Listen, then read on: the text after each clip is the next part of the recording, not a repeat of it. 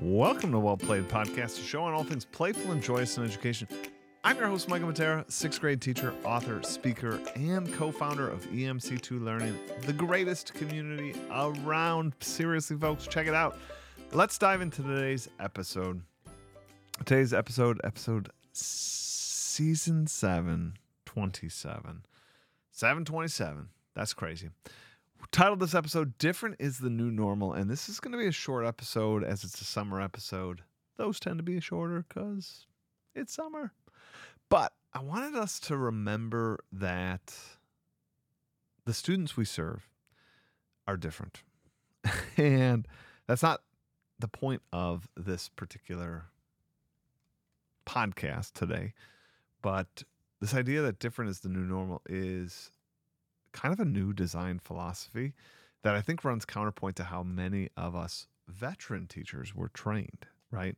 We were trained on kind of consistency, create systems, create these workflows, create an expectation, put up on the board what you're doing every day, have your outline. These kind of things we were taught, come with gains. And while I am sure there are measurable gains for all of those styles, this is the point of today's podcast is different is the new normal. That I'm making the assertion that kids today, while you need some systems, you can't run a classroom without systems. So, don't come at me with, no systems is crazy. You need some systems, but a little different could end up being a long-term better gain for your students and maybe a better structure for your classroom. So being a little different each day, being a little different each unit or week or whatever could come with its own gains. And at EMC2, we definitely think about this as sometimes we want you to drop in different games, different things, be in a different world than you are normally. Have the task be very different. This kind of thinking produces an agility by the students in that they don't know what to expect, so they come in prepared for the unexpected. And to be prepared for the unexpected, you almost have to be a Boy Scout and just always be prepared, really. And I think in the gamer mindset, that's kind of my first point here. And the gamer mindset in these students are the gamer generation. They play more games, video games, than any other generation. Their free time is filled with games, whether they're little apps or big Zeldas. This gamer generation is used to the difference because in games, all sorts of things get thrown at them. While they're in one story arc of one game, they get asked to do all sorts of things. Kind of one of them is called like a fetch quest. A fetch quest is while you're working on the big save the princess, you might bump into somebody that needs your help. And they present you with fetch quests that can give you some small goal or a small goal and small reward if you help them out. Maybe their chickens have gone missing and you have to go round up the chickens. Now that doesn't help save the princess, but maybe this person, by helping them out, will help you out by giving you a new item or power up or something like that, or money or coins or who knows. But that's a little different. So as you're getting a little sick of the big, as you're getting a little like, I don't know if saving the princess is worth it. I just kind of like playing Zelda, but the big storyline has gotten you a little, I don't know, it's worn thin for a little bit. You're at a weak point in the overall story.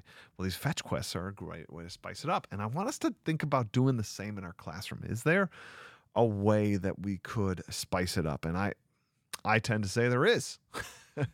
I think in our gamified class, we definitely offer a myriad of ways to spice it up, from storylines to activities. And for those of you non-gamifiers out there, think about just using different resources and shake things up so you're not always doing the same assignment, the same reading, the same style, right? Move it around a little bit. And I don't just mean project to test. I mean really captivate their interest, the students' interest, by presenting a different activity, something that feels very different and is very different. And while this may seem challenging, I gotta tell you, it's not too bad. one of the things that they will like is this overall craziness. This they don't know what to expect. This piques their interest, and by piquing their interest, you have them in a space and place where disseminating information ends up being really good because they end up they're focused, they're hyper focused. The other thing about that agility that comes from the craziness is a preparedness. My students often talk about doing my homework is, of course I will do it because I never know what I mean, like, I'm not certain what I'm going to need. So I'm just going to like come in and make sure I've done the reading because I know you're going to use it in some way, shape, or form. And I think that's good, right? If we're reinforcing how students work and teaching them good work ethic, I think in the long run, that is a win. So sticking with that is probably what we need to make sure we're doing in our classrooms. And I think our students will like that. Kind of the last point I have on this short summer podcast is the progress effect. I think a lot of different is the new normal.